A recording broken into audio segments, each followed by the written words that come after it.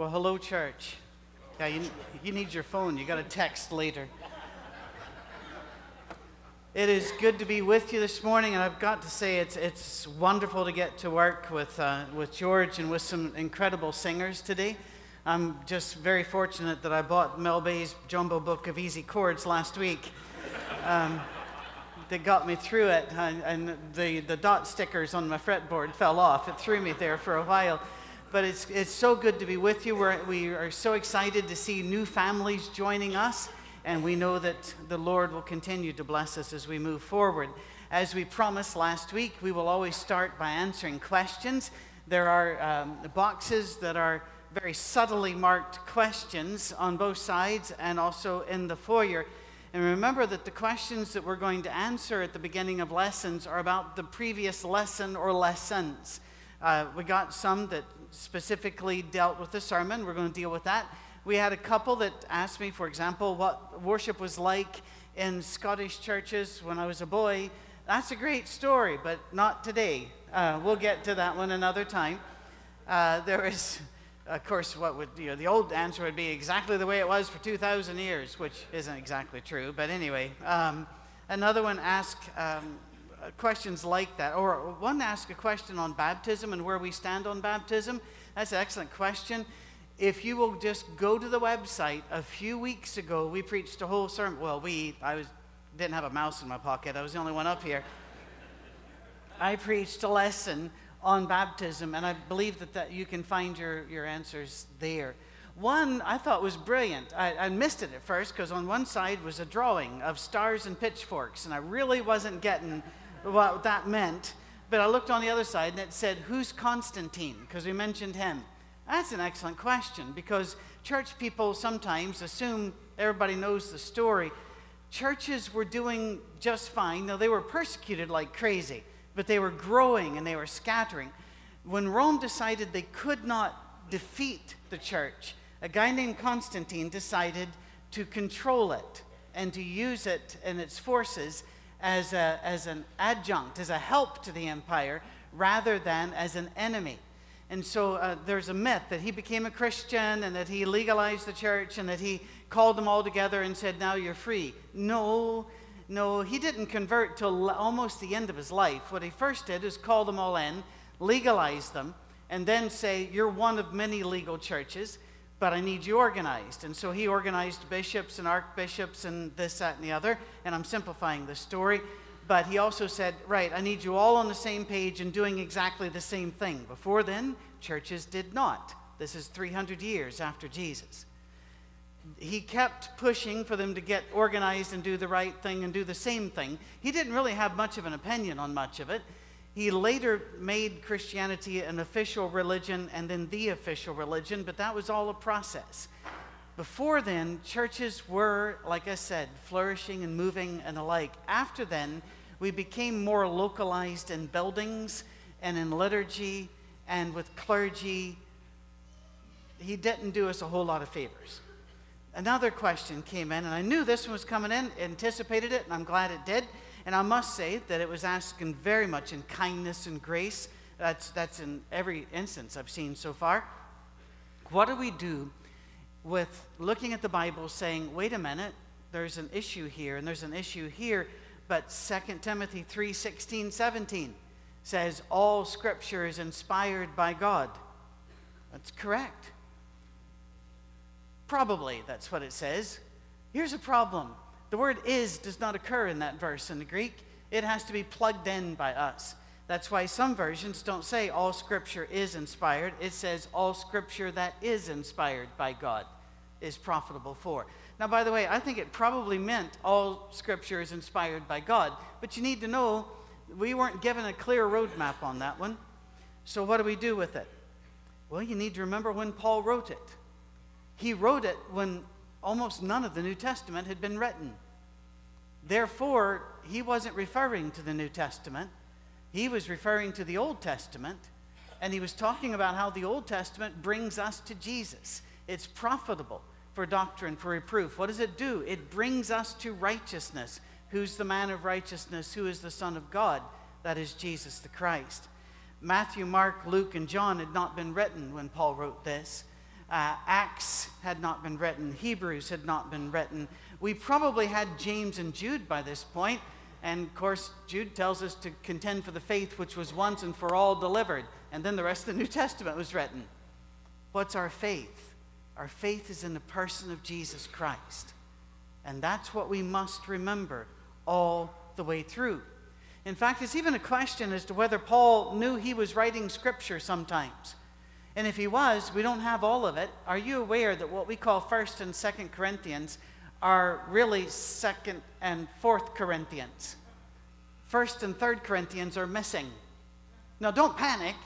It's not like, and here's the secret to eternal life. No.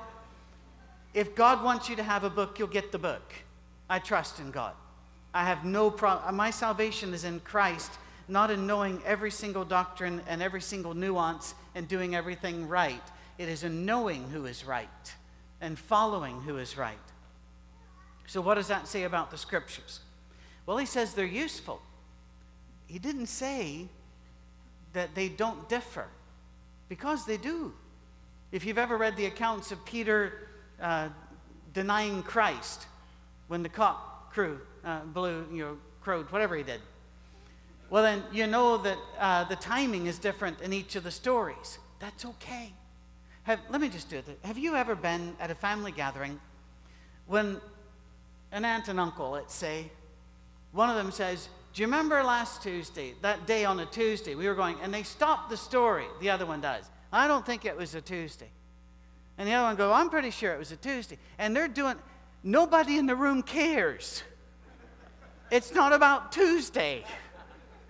You've got to let the point of the story be the point of the story. Jonah's not about a fish. Noah's not about a boat.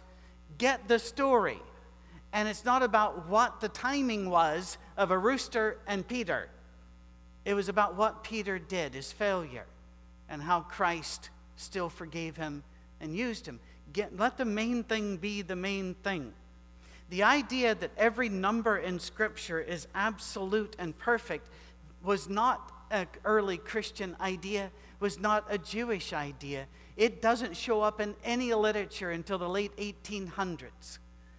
And it shows up in America fundamentalism and a movement that started saying things like this and not allowing any poetry or beauty to be in Scripture. It turned it into a law book, not a story.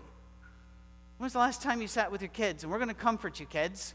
We're going to read Article 10, Section 4, subparagraph 6 of the legal code of the state of Tennessee. Probably not, but you tell them a story, don't you? Right now, the movie's out, Son of God, and some of you have gone to see it, and I've watched message boards just light up. Oh, they got that wrong. Oh, they got that. Stop it. Did they tell the story? Yeah, but they left out this part. That's right, because they couldn't agree between John and Luke, so they merged them. It's fine. Tell the story. My son-in-law, Mike Cope, wrote us and said, you guys are keynotes at Pepperdine. We need your bios. So I wrote a wildly inflated one. And basically at the bottom said, and the half has never yet been told of the magnificent. And since that's and I copied Josh, and Josh just wrote in saying, I'm looking forward to preaching Patrick's funeral. It's going to be titled, Truth is Stranger Than Fiction. We tell our stories. Before the American fundamentalist movement came, we looked at Scriptures pointing toward the Word of God, who is Jesus, the Son of God, our Messiah, the Anointed One. We are His community, and the Bible is our community story.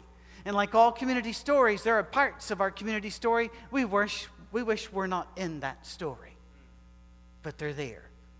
And there are parts of our story where we got it wrong, but they're our story, so we tell them. They're our story, useful, profitable, valuable, holy, leading to righteousness. And are you aware that when Paul wrote this, there were already vibrant Christian communities all over the Roman Empire, growing and prospering before he wrote his books to tell them how to do it? That's not why he was writing his books. He's writing his books to encourage what they were already doing. We often act as if the New Testament gave us the church. But as Leroy Garrett, one of our own, has taught us, the church gave us the New Testament, not the other way around. And that's very important. The good news of Jesus existed and was powerful long before the books of the Bible, or the New Testament rather, were gathered or even written. It's the story that is important. Do I then treasure the New Testament? Are you kidding? It's my story. It's your story. We love that book. We love the Old Testament too. Bits of it more than others. You know, the meal offerings and linen ephod rules are not my favorites, but they're in there for a reason as well. Look at it this way. You and I are not supposed to merely say the book, the book, the book. God gave us 3 things that must line up. Quick story. I'm an early adopter. That means I buy technology before it works. I'm never going to learn, evidently. Well, I remember when the first GPSs were made available to the public. Remember, it had been a military thing before then. You had to get 3 satellites to line up before your little arrow went, which meant I had a GPS unit that didn't work because nobody could ever get 3 satellites. You'd run around trying to find the 3 satellites to line up. Well, there are 3 things that have to line up: Scripture, the church, and nature. Romans chapter 1, nature is that other book God wrote. And we can know everything about God, according to Romans 1, by the things which are in nature. And so the church, the community, nature, and then his other book, the Bible. We line them up. We let it define itself. And the Bible itself says, this is profitable to lead you to Jesus. Okay, then believe it. How do we act like Jesus? Get with the group. The group will work on this. Well, how should we look at nature as well? What works, what does not work?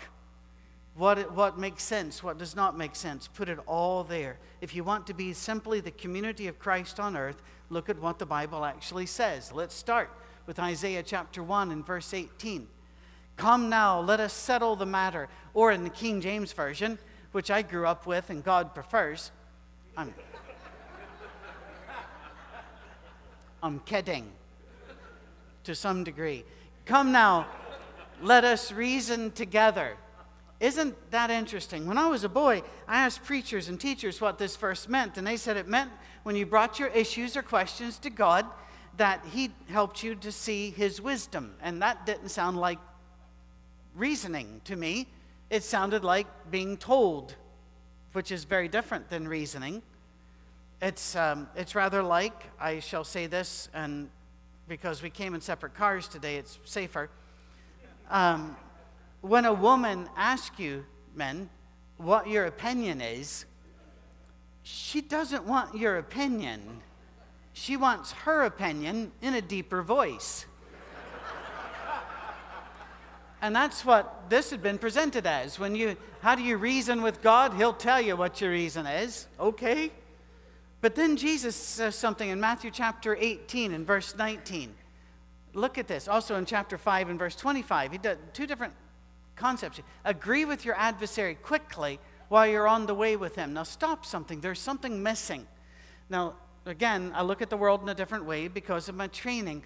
And one of the things that I notice here is the dog that didn't bark.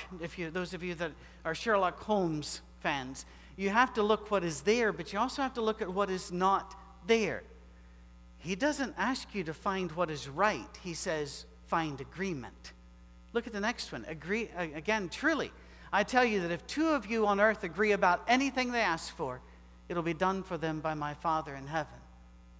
Remember what he told Peter? You got the keys. Lock and unlock. God approves of unity. He approves of community. And he accepts what we have decided and what we can bring to him. Paul tells Euodia and Syntyche to agree with each other. Do you remember that passage? But he never tells them which one's right. He even tells the rest of them, help them agree with each other. But he never says who's right, because who's right doesn't matter. It's the agreement will you walk together? In fact, the scripture says, can two walk together unless they be agreed? And I've heard that stood on its head, saying, we can't walk with that group over there because we don't agree with them. That's not what he was saying. He was saying, agree so that you can walk together. Learn to agree. Paul wasn't interested in sides. He was interested in unity and peace. Can what we agree on make a difference in the mind of God? I'm not indicating or suggesting that God is easily swayed or that he's blown about by fads and fashions, but throughout scriptures, you find God adapting to us. Don't panic here and says, but the Bible says he does not change. Therefore, he must always have been willing to adapt. Take a look. The year of Jubilee. What a fantastic idea. Every 49 years, hard reset. Everything goes back to who owned it before. Money is redistributed, land is redistributed. Nobody gets super rich, well, forever. They might get it for a while. Nobody gets super poor, everything readjusts. What a great system. There is zero evidence in literature or history or even tradition that the Jews ever did it. And yet God was okay. He gave them an idea, they didn't go for it. Well, what about the cities of refuge? It looks like they made a half-hearted attempt to build a couple of them, but nobody ever did the whole system. God didn't turn on them. What about the synagogue? The synagogue is completely made up. And it has nothing to do with tabernacle or temple or sacrificing the lambs or the Levitical priesthood or the sea of brass and all this other, the table of bread. None of that's in there. All of the rules God gave on how to approach him in Leviticus and Deuteronomy, not a one of them in the synagogue. But that's all they could do because they were in captivity. So they did this. And when Jesus showed up on earth, he went to it and joined in. He didn't pull a Nadab and Abihu on them. Oh, you remember that story. That was used all the time. Why don't we clap in church? Well, Nadab and Abihu brought something that God didn't ask for. God struck them with fire. Okay then. Thanks for the heads up. We weren't even allowed to turn around when somebody came in late because my father would literally say, remember Lot's wife. I'm going...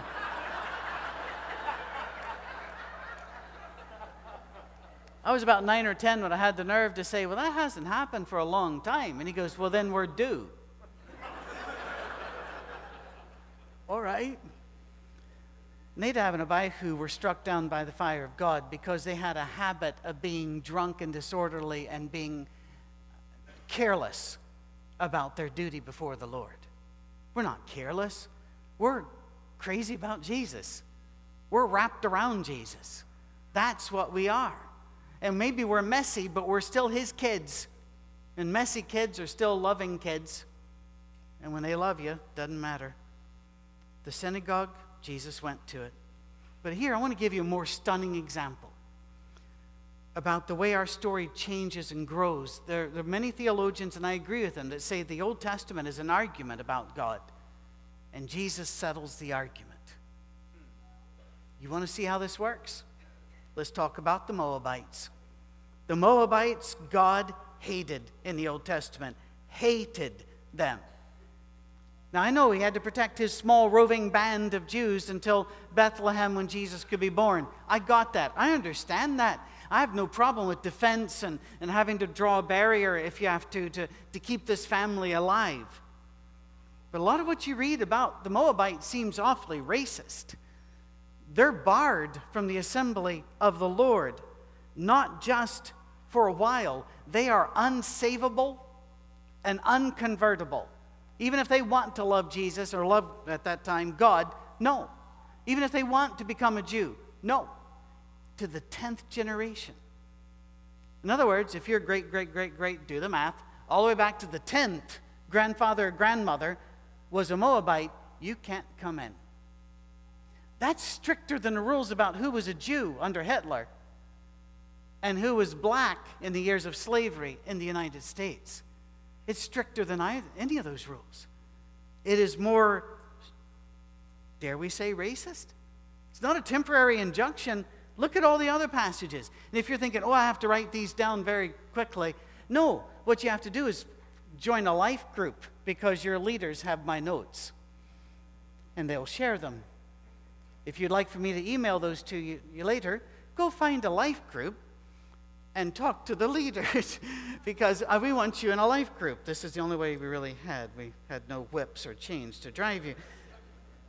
God repeats his disapproval of the Moabites again and again and again. It's a drumbeat. Ezra breaks up families by the at least scores, if not hundreds of families. Here's a man, he loves his wife, they love their children, and Ezra says, to please God, you've got to divorce and drive them out of the city into the wilderness. Can you even imagine the pain, the tears, the broken hearts, the broken homes, the defenseless women, the defenseless children, out in a world with no government protection, no constitution, no Bill of Rights? They are free for any slave trader coming by, because Ezra says God hates Moabites, and that's a Moabite. You've got to break up your family. He believed it. If the Bible were every word, the very words of God, and the writers were just stenographers that wrote it down rather than human beings, you would expect this law to stand. But it did not. Right in the middle of all of these injunctions is the story of Ruth. Who is Ruth? A Moabite woman who is taken in, protected, loved, and not only brought into the family of Israel, but brought into the line of the king of Israel, David, and to the Son of God. God was showing them they got it wrong about the Moabites. It wasn't him who hated them, because he brought her in and even put her in the line of his son. What else could he do? So what happens? Amos comes along and basically says everything Ezra said was wrong. It's in the same Old Testament. Nobody ever holds them up against each other. Amos says social justice is more important than trying to break up a family because of bloodlines. He and talks about love and holding on to each other. Malachi comes and says, no, God hates divorce. Don't do this. Ezra did what he did because he thought God wanted him to do it. You confused yet? People say, but if I can't trust that, I can't trust anything. Well, you don't really do well with evidence, do you? That's kind of like, I had a flat tire. The internal combustion engine is a hoax. No, we merely understand tires and engines, and we know how to work with what we have.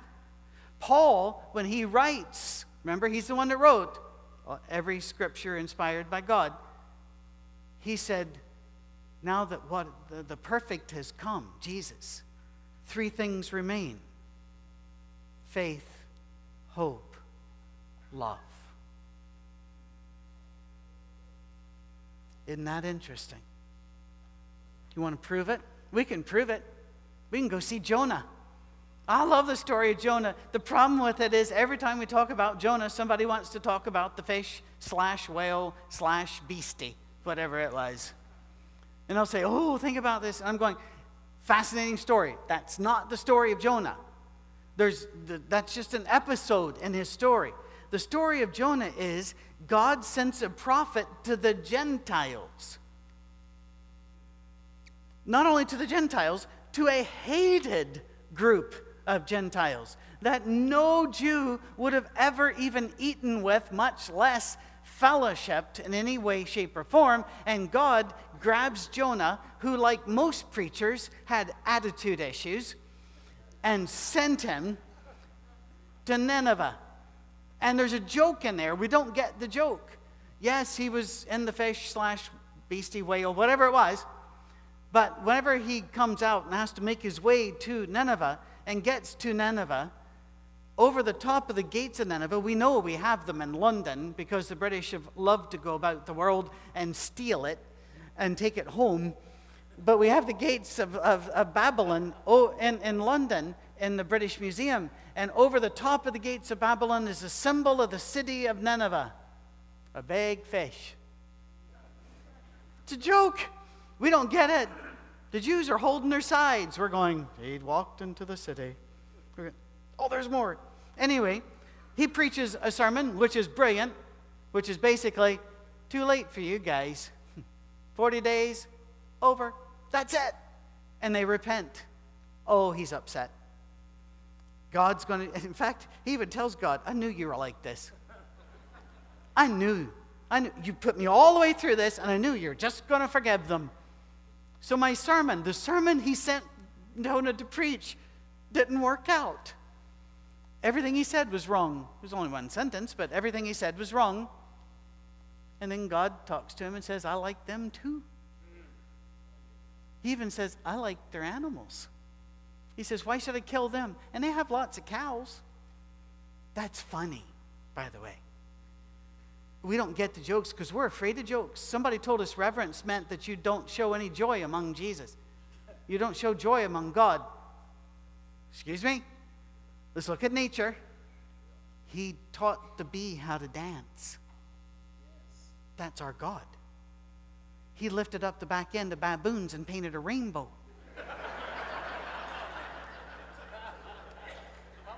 I would have never thought of that. I'll never forget the time you're driving in the car. I was probably about 6 years old, so I was sitting in the middle between my big sisters, because that's the way you had to when you were the youngest. And my mother says, everybody in the car, look out on that side. And we're all looking, there's nothing there. And being me, the dog that didn't bark, what's left out of this equation? So I looked back over here, and I saw there were two cattle in the field trying to play jump over the one, but he hadn't quite made it. And but give him credit. He was not going to quit trying. And I didn't know what was going on. But my mom actually turned to my father and she said, they shouldn't be doing things like that right out in the middle of everything. Well, who designed that?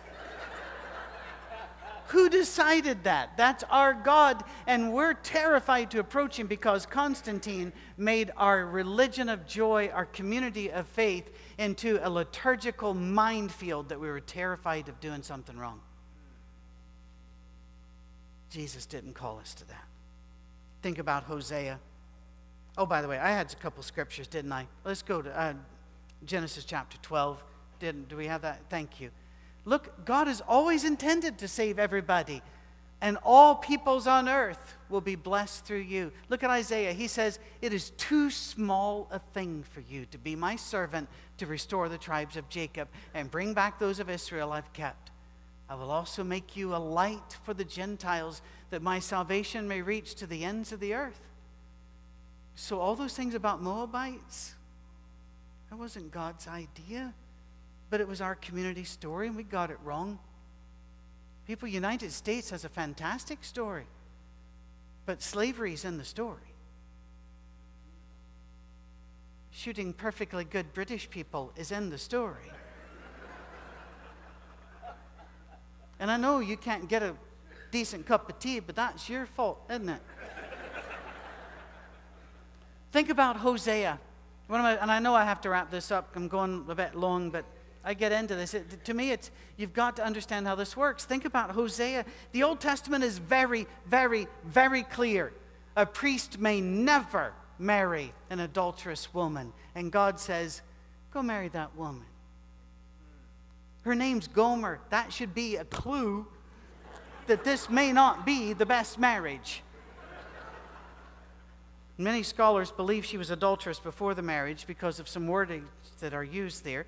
But when her adultery after the marriage got so bad that she deserted him, she ended up as the lowest class slave on a slave block that was for the cheapest throwaway slaves. And what did God say? A priest may not touch anyone unclean, much less marry them. And God says, go to her, pay the price, and then woo her back into your life.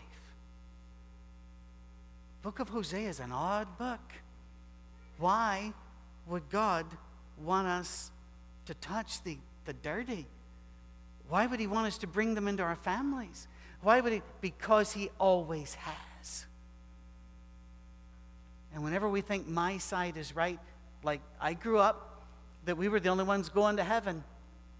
And that concerned me, because when I looked about, I didn't want to spend Sunday with these people. Well, let's be fair, they didn't want to spend it with me either. I'm not saying I was all sweetness and light. But even in the book of Hosea, way back then, listen carefully, love trumped law. It always does with God. We do not have a cold book of laws. Rather, we have a narrative that we have been called to enter. And we get to shape the story. New characters are being born all the time. And some of your children are characters, which God loves. The greatest tool we have to shape this is love. You and I may not always agree about everything, but we can walk together. You and I may, in fact, disagree strongly on some things, but I'm going to tell you this. I'm going to issue you a challenge. I am not going to let you outlove me. I'm going to love you more than you can love me back. Start in 3, 2, 1, go. See if it's, try. See?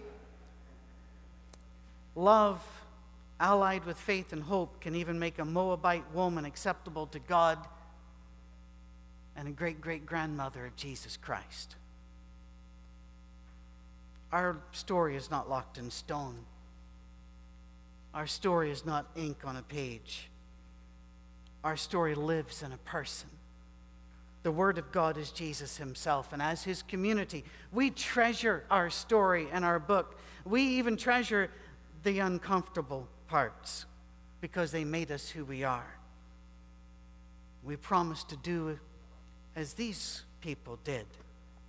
Follow the Spirit to the best of our ability, wherever he leads us. Bringing the children along and telling them it's your story too. And all along the way, we will not be marked by perfection, because that never happens. We will be marked by faith, hope, and love. And the greatest of these is